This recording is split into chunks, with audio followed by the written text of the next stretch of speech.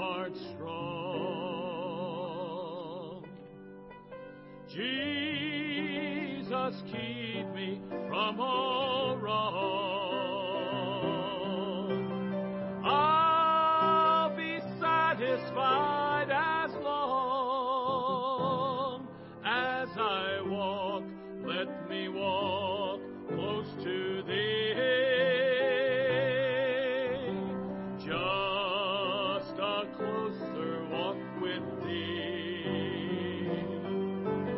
Granted, Jesus is my plea. Daily walking close to Thee. Let it be, dear Lord, let it be. Through this world of toil and snares, if I falter, Lord, who cares? Go with me, my burden shares. None but Thee, dear Lord, none but Thee. Just a closer walk with Thee. Granted, Jesus is my plea. Daily walking close to Thee. Let it be, dear Lord, let it be. When my feeble life is o'er, time for me will be no more. Guide me gently, safely o'er to Thy kingdom shore, to Thy shore. Just a closer walk with Thee. Granted, Jesus is my plea.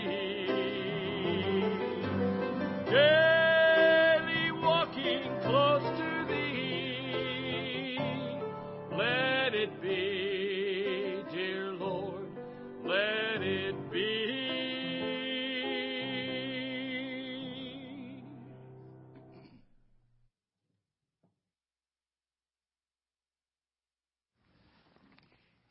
Let's take our Bibles tonight and turn over to Romans chapter 6 as we continue our series on dealing with sin.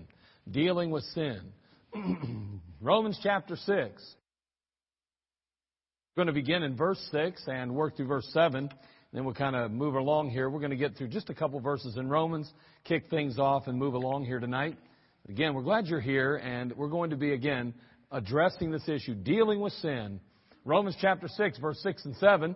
The Bible says, knowing this, that our old man is crucified with Him, that the body of sin might be destroyed, that henceforth we should not serve sin, for he that is dead is freed from sin. And we learned, obviously, as we talked about this last week, that as believers, our old man is crucified with Christ. This means that we're no longer bound by sin. It means that we're no longer bound by its consequences any longer. It also means that we needn't be slave to sin or helpless to it. We can have power over sin now because that old man has been crucified. And yet, even though the old man is crucified, we are not ignorant to fail to understand that the body's still alive. I mean, this old flesh that we are housed in is still just as, unfortunately, as live as it's ever been in that regard. And for this reason, we're admonished in the book of Romans chapter 6 to do a couple things in verses 12 and 13.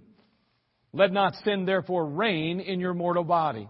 You'll notice it's interesting again. He says, let not sin therefore reign. It's almost as if, and it is as if, and it's not even if, it is, that we have a responsibility not to let something happen in our bodies. It's not just all God's responsibility here. It's let not sin therefore reign in your mortal bodies, that ye should obey it in the lust thereof. Neither yield ye your members as instruments of unrighteousness unto sin, But yield yourselves unto God as those that are alive from the dead, and your members as instruments of righteousness unto God. So on one hand, the old man, our old man, is crucified. And on the other, we need to diligently resist the flesh and purposely yield our members, those body parts, if you will, as instruments of righteousness. Now we're saved. We're forgiven. We're accepted of God. We get that. Again, our salvation is not in question here at all. But there is going to be a battle within us. There's going to be a battle within our flesh concerning this issue. And a lot of times it's referred to, it's recognized as, or noted being two natures battling one another. We see the flesh, the physical, sinfulness, the sin in our bodies, that likeness of Adam that we have. On the other hand, we have the spirit, that spiritual side, that which is perfect and in God's image. And so we have the spirit side, we have the flesh, and they're warring against one another. And there's a battle raging in your life and a battle raging in my life. And if there's no battle raging, then, either a couple of things is true. Either you don't have the divine nature, or you are so backslidden and so cold and insensitive to the Spirit of God and the Word of God that you don't even recognize. And I don't think that anybody in the room here would probably fit that category. However, the fact is that there'd be I don't know if there'd be any other solution there. If you're saved, there's a battle taking place. There ought to be warfare, and it ought to be very visible in your life or very recognizable. Now, last week we asked the question. We said, what is sin? What is sin? And we said, sin's breaking God's law. And that's pretty simple. Whosoever committeth sin transgresseth also the law, for sin is the transgression of the law, the Bible tells us in 1 John 3:4. So we saw that. And that's pretty basic. You don't break God's laws. That's sin. Then we said sin is any unrighteousness. And in 1 John 5:17, the Bible says, all unrighteousness is sin, and there is a sin not unto death. So all unrighteousness is sin. See, by definition, we noted that unrighteousness has to do with wrongdoing in general. We know that if we transgress God's law, if we do the wrong things, that's sin. But now the Bible goes a little further and says, now listen, unrighteousness is sin, and that's wrongdoing in general. So therefore, it would basically include things like a wrong attitude, wrong words, wrong acts, of course, as well. So it involves more than just the physical. It involves what we're thinking and what we're saying and what our perspective is and what our outlook is. All of those things can be sinful. They're unrighteousnesses if they don't align themselves up with God and His Word. And then we said finally, sin is anything done apart from faith. Anything done apart from faith. Anything. Romans 14:23, and he that doubteth is damned if he eat, because he eateth not of faith. For whatsoever is not of faith is sin. We compared the account of the serpent in the wilderness. And then we compared it with the words of Jesus Christ in John chapter 3. And we understood in that account with that brazen serpent and Jesus Christ expressing how He needs to be lifted up as well. We understood that looking on the Old Testament serpent is identical with believing on the New Testament Christ. That the two, just like they in the Old Testament, looked up to the serpent, that brazen serpent, and lived. We have to look up to Jesus Christ if we're going to live. And look up in belief. To look up is to believe. That's what we recognized and understood through the Scriptures. So that means that look and believe are synonymous terms. And therefore, looking and believing are the same thing. So when we put that all together, we came to the idea and we understood this thought. Believing then is directing one's heart's attention to Jesus Christ. Focusing our attention up. Looking up to Him. So when we look to Christ, we're believing or exercising faith then. When we fail to look up, we are not exercising faith. When we're simply looking out, looking down in a sense, spiritually speaking, then we're not exercising faith. Well, that is sin then. In order to truly exercise faith, we have to look up. We have to keep our eyes on Him. We got to depend on Him. We have to be seeking Him. That's what we're doing. And so that means that anything done without looking up to Jesus is sin then. And boy, that is a sobering thought, isn't it? So now tonight I want to consider another question. And here's the question. Why do I sin? Why do I sin? And so let's have a quick word of prayer and we'll consider just a couple of thoughts tonight. Father, we come to you. We ask, Lord, you'd bless us and help us. And Lord, as believers, we want to grow and we want to know more about you and we want to understand ourselves a little better. Lord, nobody knows us better than you. So Lord, we just need to read your word, study your word. And as you reveal who we are in Scripture, we understand what we're all about. We'd like to believe we're all so unique and all so different. And in one respect, we are, Lord. We understand that. But the truth is, as human beings, we're very similar. We're all very much alike. Lord, we really think a lot alike. We feel a lot alike. We have the same heart, the desires, same goals in a sense. Everybody wants this. Everybody wants that. We're all pretty much in the same boat here. Lord, help us, Lord, as believers to note how you've created us, how you've made us, and then, Lord, how we wrecked and ruined much of that and how it has affected us. And then, Lord, what our responsibilities are toward you and your word and just toward others. And bless us now, Lord, as we consider why we sin. May we take this short time and be blessed, instructed, and inspired for you. We love you in Jesus' name. Amen. First of all, we sin because we've inherited a sinful nature from Adam. And someone says, yeah, I know that. I know you know that, but have you ever considered this? I mean, really from a biblical standpoint. Think about Romans 5:12 for just a minute. Who can quote Romans 5:12 for me? It's in the soul winning plan.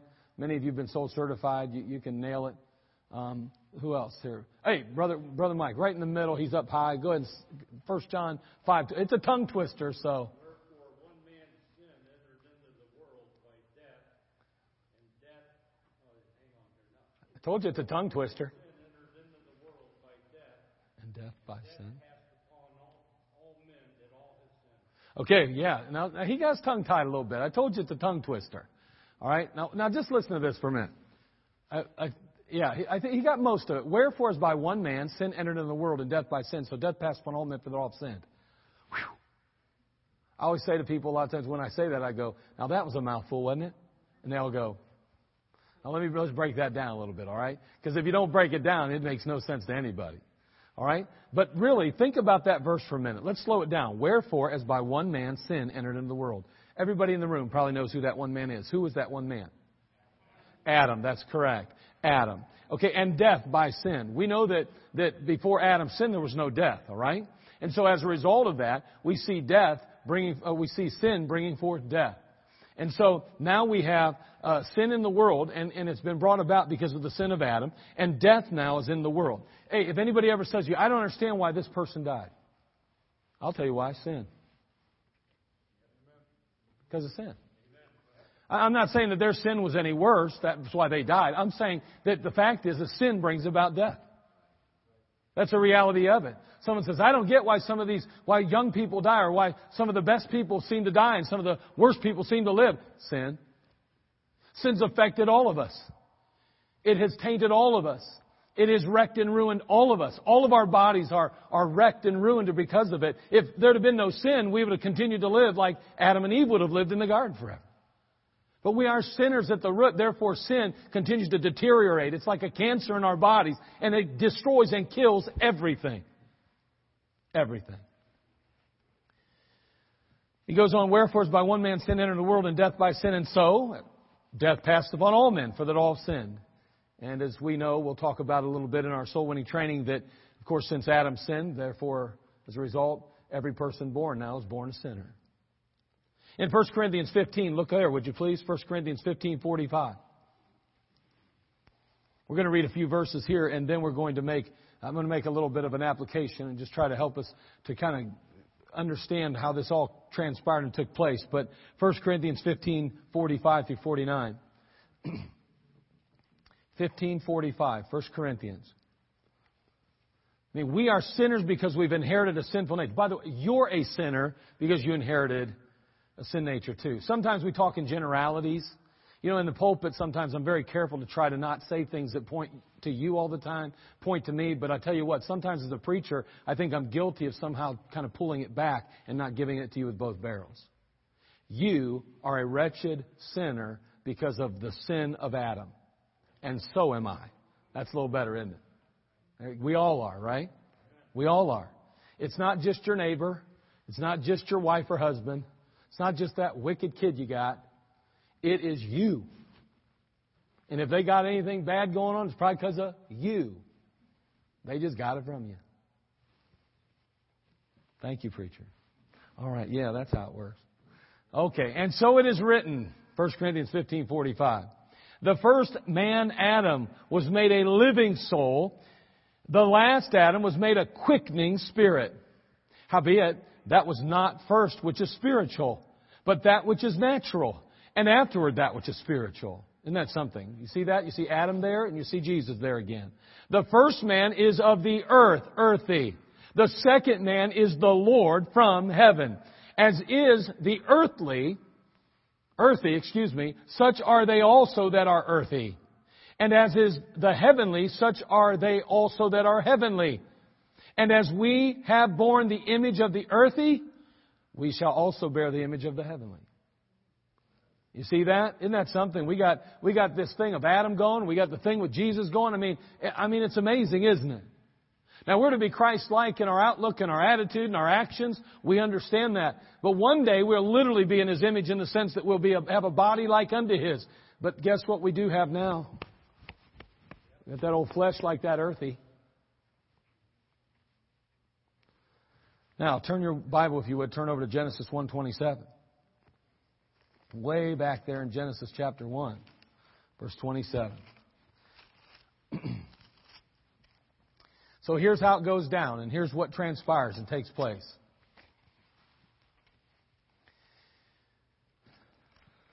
Notice it says in Genesis chapter 1, verse 27,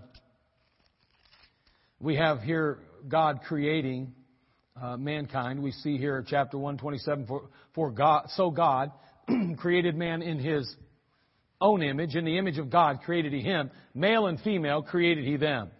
Now, I think it's important to note those first few words. So God created man in His what? Own image. In the image of God created He him. Male and female created He them. Now, that's important, isn't it? That's very important. So when man was created, he's created in what image? Image of God, right? He's created in the image of God. Now, then came the fall, right? Chapter 3, we have the fall of mankind. We see here Eve being tempted of Satan, Eve yielding to that temptation. We find Adam giving in and taking of the forbidden fruit. As a result, we know that both of them are removed out of the presence of God and out of the garden.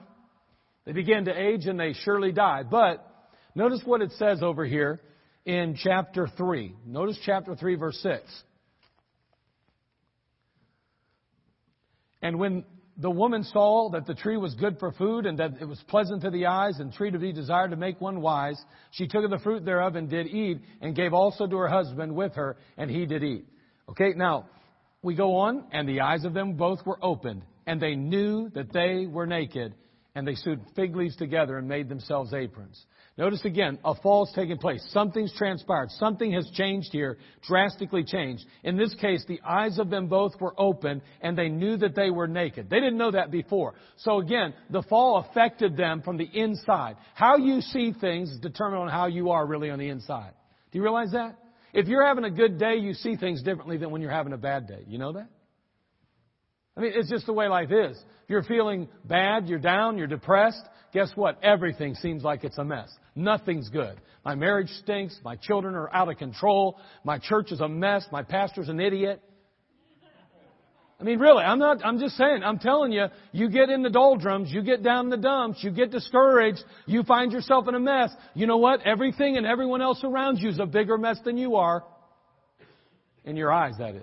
Because what you are inside affects how you see things. And the problem is, in this case, we note something about these guys. But the eyes of them both were open. They knew something they didn't know before. Wow, we're naked. What? The fall. Hold on, watch what happens now as a result of that. And this is where we get to where we're dealing with Adam and Christ and all of that. See, with the fall came a radical change in the internal makeup of man, inside. And then obviously it affected them on the outside, because inside changes do affect the outside. Note how it affected the offspring now of Adam. In chapter 5 of Genesis, verse 1. Chapter 5, verse 1. Now again, wherefore as by one man sin entered into the world, and death by sin, and so death passed upon all men, for that all have sinned. So death passed upon all men. If death passed upon all men, what else passed? Because without it, there is no death. So it had to be sin passed. Watch how this is reflected here in the offspring of Adam. Chapter 5, verse 1. This is the book of the generations of Adam. In the day that God created man, in the likeness of God made he him. There's good, right? That's good. But hold on, keep reading. Male and female created them and blessed them and called their name Adam in the day when they were created. And Adam lived 130 years and begot a son in his own likeness, after his image, and called his name Seth. How many of you think that's pretty significant? I do. You say, well, he's in the image of God, just like Adam was. Wait a second. Remember, something happened to Adam, though. And I don't think it's coincidence that he now says about the offspring of Adam that his offspring is not in the image of God anymore. He didn't say he was in the image of God. He said he's in the image of Adam now. The likeness of Adam. See, the problem with you and I is that we have inherited a sinful nature. That's why we sin. It's not just that we don't have enough intestinal fortitude to say no. It's not just that we don't try. It's that we really are not what we need to be. We've got a real problem. And here's the fact. The facts are as this. If you think you're going to be able to live the Christian life in your own strength, under your own control, by your own will, by your own character, my friend, you are going to fail miserably. You're going to get so depressed and discouraged. You're going to give up on the Christian life. You're going to say, listen, it doesn't work. I tried it. It's a big farce. It's stupid. I gave it the best I've got, and it didn't work. I read that Bible. I got in the Word of God. I went to church every service, and I still was not able to get victorious over sin. My family still fell apart. My kids are still a mess. It isn't everything it's cracked up to be. No, you're just not cracked up. You're not everything you're cracked up to be.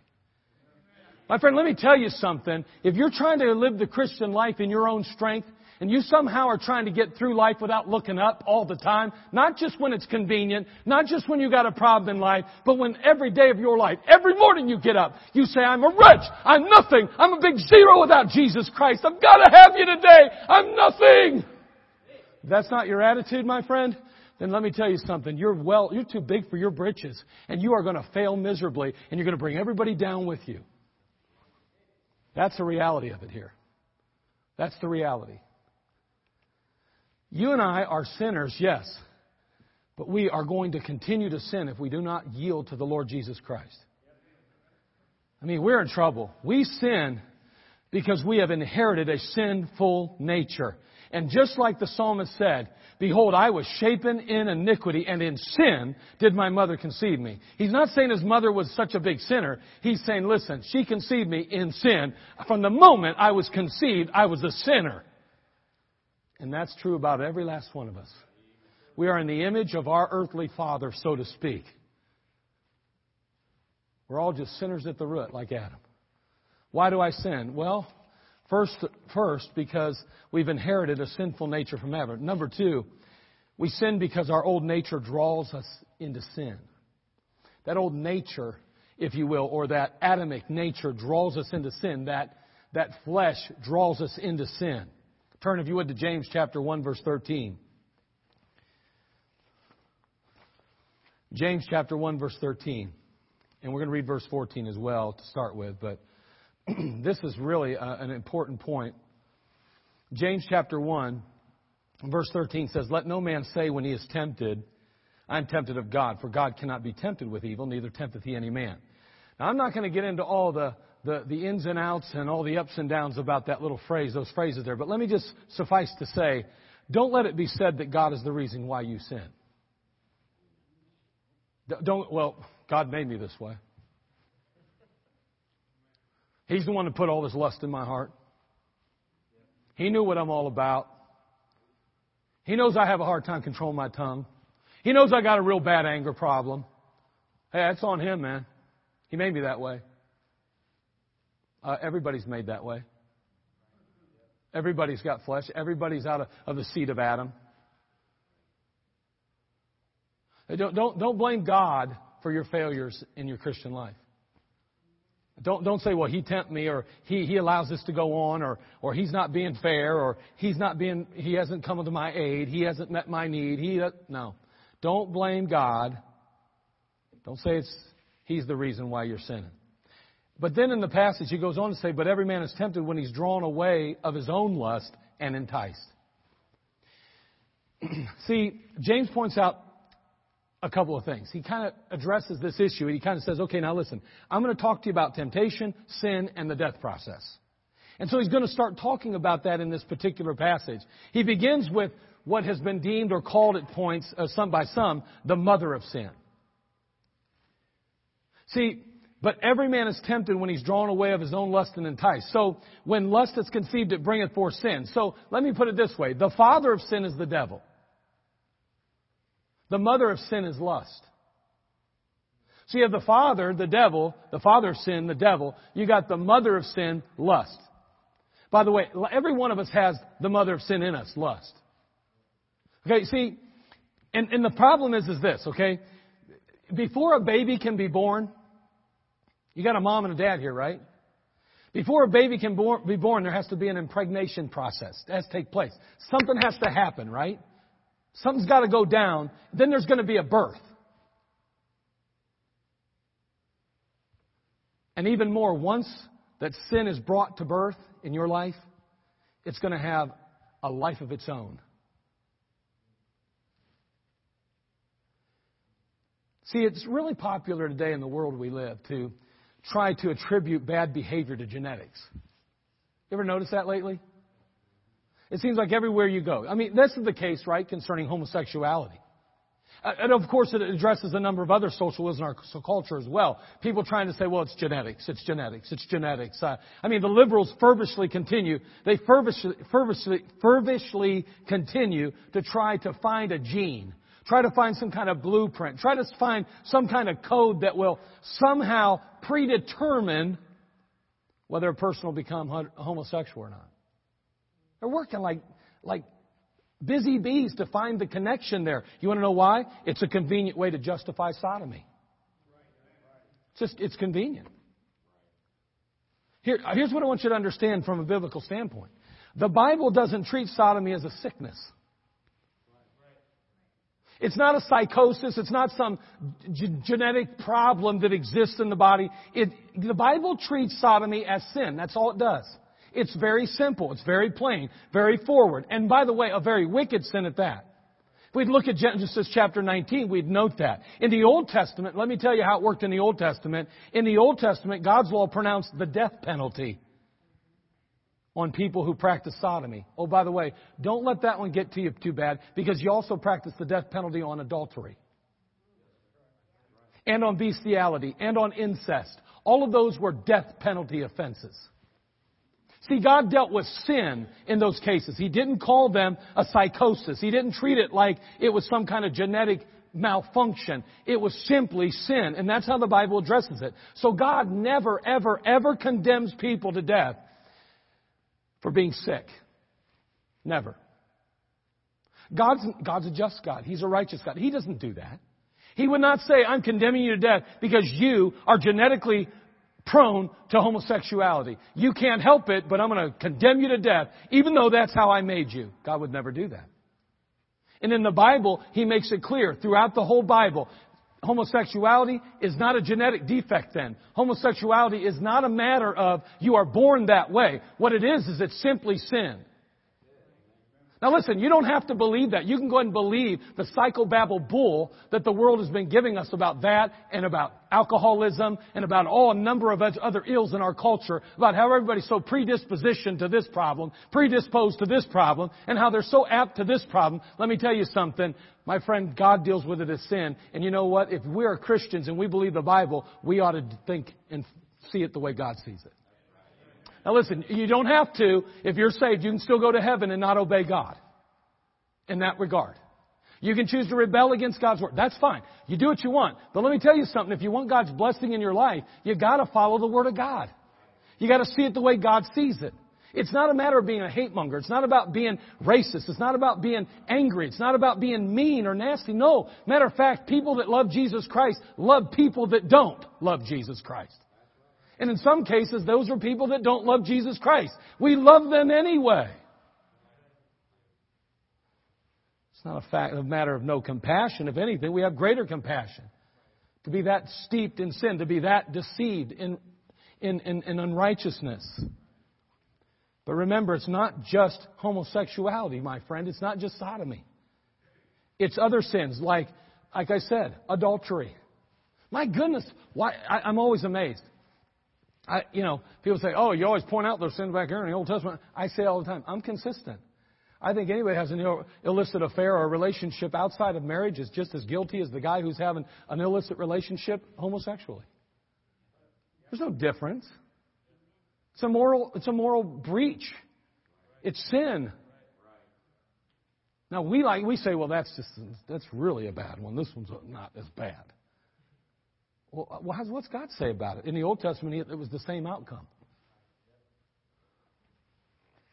So before we get high on our horses and start talking about how bad this group of people is, why don't we look at our own lives and look right around us in our own families before we go pointing fingers at a small group and say, well, and by a small group, listen, you hear a small group. Contrary to what they're saying, it's not as big a group as they want to make it sound. But God never condemned people because they were sick or because they were behaving according to their genetic disposition. He only condemned people to death for practicing sin. And as a creator, by the way, God is well aware as a creator what genes control us. He knows this. He's very aware of what aspects of life are predetermined in our lives. He's very aware of what aspects of life we can control and what we can't. For instance, over in the book of Matthew, chapter 6, verse 27, the Bible says, Jesus Christ speaking, which of you by taking thought can add 1 cubit unto his stature? Okay, which one of you can add a cubit? Which one of you can grow 1.5 feet? Just make up your mind. I'm growing 1.5 feet. Take enough steroids maybe, I don't know. But the fact is that you can't do it. It's a genetic issue. God's not going to go, listen, I want you to be 6.5 feet, Mark O'Donnell, and you're only 8.5. Got to throw that half in. It's funny, they say, how tall are you at the doctor's office? I say, 8.5. And now they go, no. After 55 years, you aren't even that. I'm like, well, I got big shoes. My wife's like, those shoes got a bigger heel. And I'm like, yes. I like big heels. Not big heels like as in tall, like girl heels, No, that's not what I'm talking about. I'm just talking about they make me a little taller, I always wanted to be at least 6 foot. It never happened.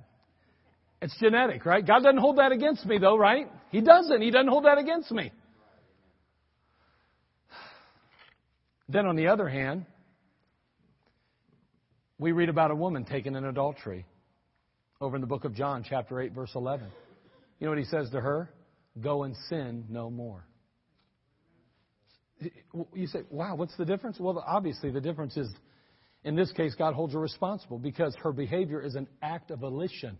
Her behavior is a chosen behavior. I can't help myself. Oh, I've heard guys and gals both say that. But they can. You want to know how I know that? Because God says it right there. They can help if they want.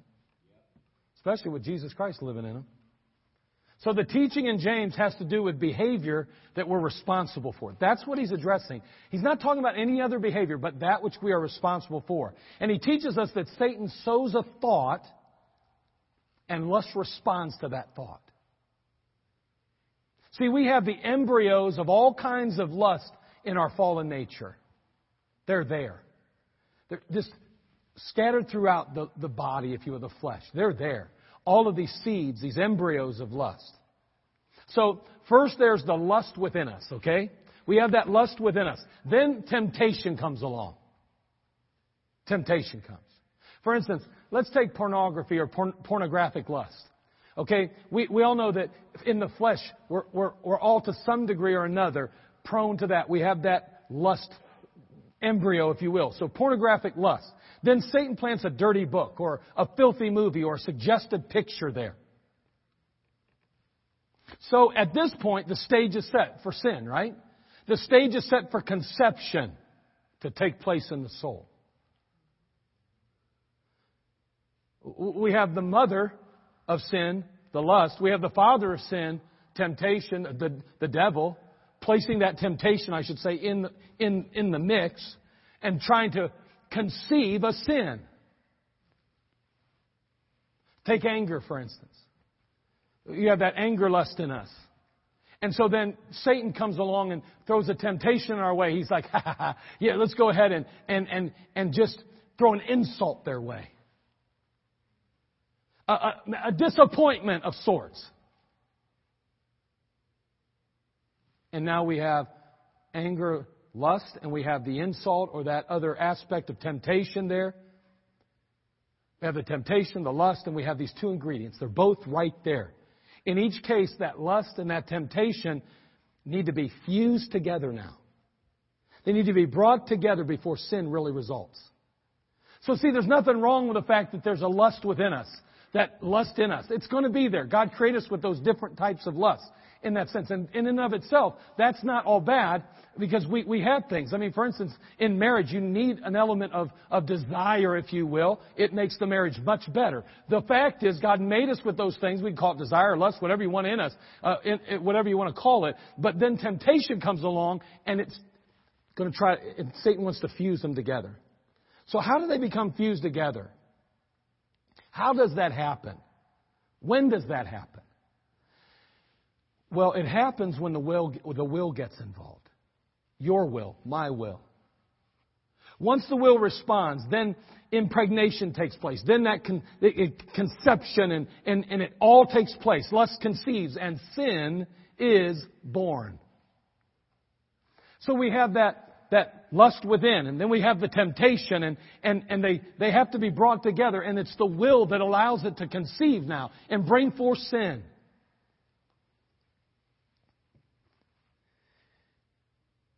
Once we have allowed lust and temptation to fuse in our life, we can expect the inevitable. A birth. A sin will be born, as I said. And apart from God's intervening grace in your life, my life, that sinful offspring will be yours forever. And the bad thing is this. Here's the danger of any sin in your life or in mine. It continues to grow. You know, just like that child that was conceived and born into your family, it continues to grow and eat more and more and cost more and more. Do you know what sin in your life does? It keeps growing. It keeps growing and growing, and it costs more and more. James chapter 1, verse 15. The Apostle James, he's going to say now, he's going to continue with this passage here, and he says, "Then when lust hath conceived, it bringeth forth sin, and sin, when it is finished, bringeth forth death." So, see, the sin that's now conceived in us grows and develops. That word that James uses for finish there is a word that means to bring to maturity or to become full grown. See, every sin grows in sinfulness. It gets worse and worse. As Paul puts it, he says, sin becomes exceeding sinful. So what is a little sin in our eyes becomes a greater sin, and a greater sin. It's like it's a chain link, if you will. That sin produces other sin, and it attaches itself, and it just grows and grows and grows. And it doesn't get any less influential in our lives. It only becomes more influential in our lives. And sin is joined by sin, and it just consumes us and takes over us more and more. So the man who drinks becomes a hopeless drunkard.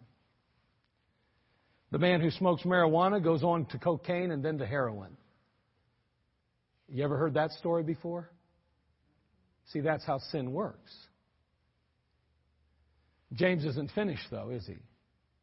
He tells us about how sin ultimately ends. He says, "For sin, when it is finished, bringeth forth death."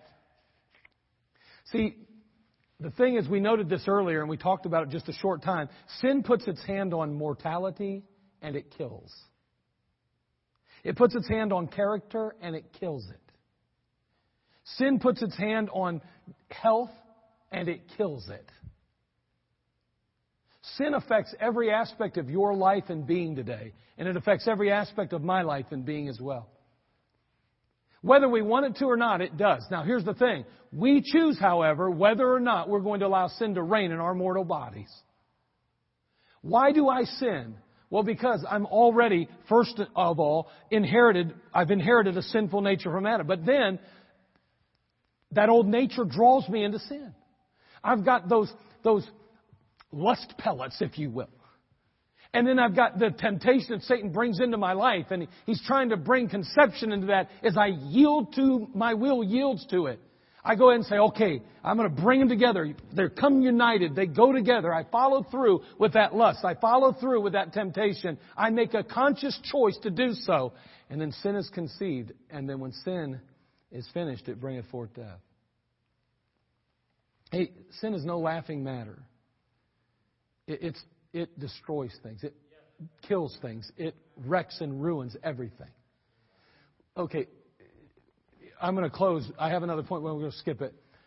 But really, in your marriages, go play around with the wrong thing, gentlemen or ladies, in your lives. Permit thoughts and permit those kind of things in your life, and you will regret it, because ultimately it will take a hold on you, and it will begin to affect your intimacy. It will begin to affect your relationship. It will begin to affect your communication. It will affect how you see each other, how you interact with one another. And I'm not just talking about immorality. I'm talking about your spirit and your attitude and every aspect of your life. Sin will wreck you. It'll destroy you. It'll choke the life out of everything good that you know. That's what sin does. We sin because we've inherited a sin nature from Adam. We sin because our old nature draws us into sin. And then I'm just going to leave you with a thought. I'm not going to touch it. You sin as a result of temptation in three major areas. And they're outlined in 1 John 2, verse 15 and 16. You've heard of it. We're not going to spend any time on it. The lust of the flesh, the lust of the eyes, the pride of life. Jesus battled with it there in the wilderness. Eve battled with it in the garden. And we see them both dealing with these three areas. And by the way, those are the three areas that Satan will attack you in and deal with you as well. And me. All of us. Same boat. But remember, we don't have to sin, though. And so, our series is on dealing with sin. So now we've talked about what is sin. And we've asked the question today, why do I sin? And in the future, we'll look a little bit about how we can deal with that sin, okay? So that's what we see. How you doing with that sin stuff? That lust within, the temptation comes, the will determines whether it conceives, whether it produces offspring or not. Do we yield to it or don't we? May God help us to be in the Spirit, walking according to the Word of God, and allowing Him to help us to say no when this old flesh is saying yes. Father, we come to you. We pray, Lord, you'd give us victory.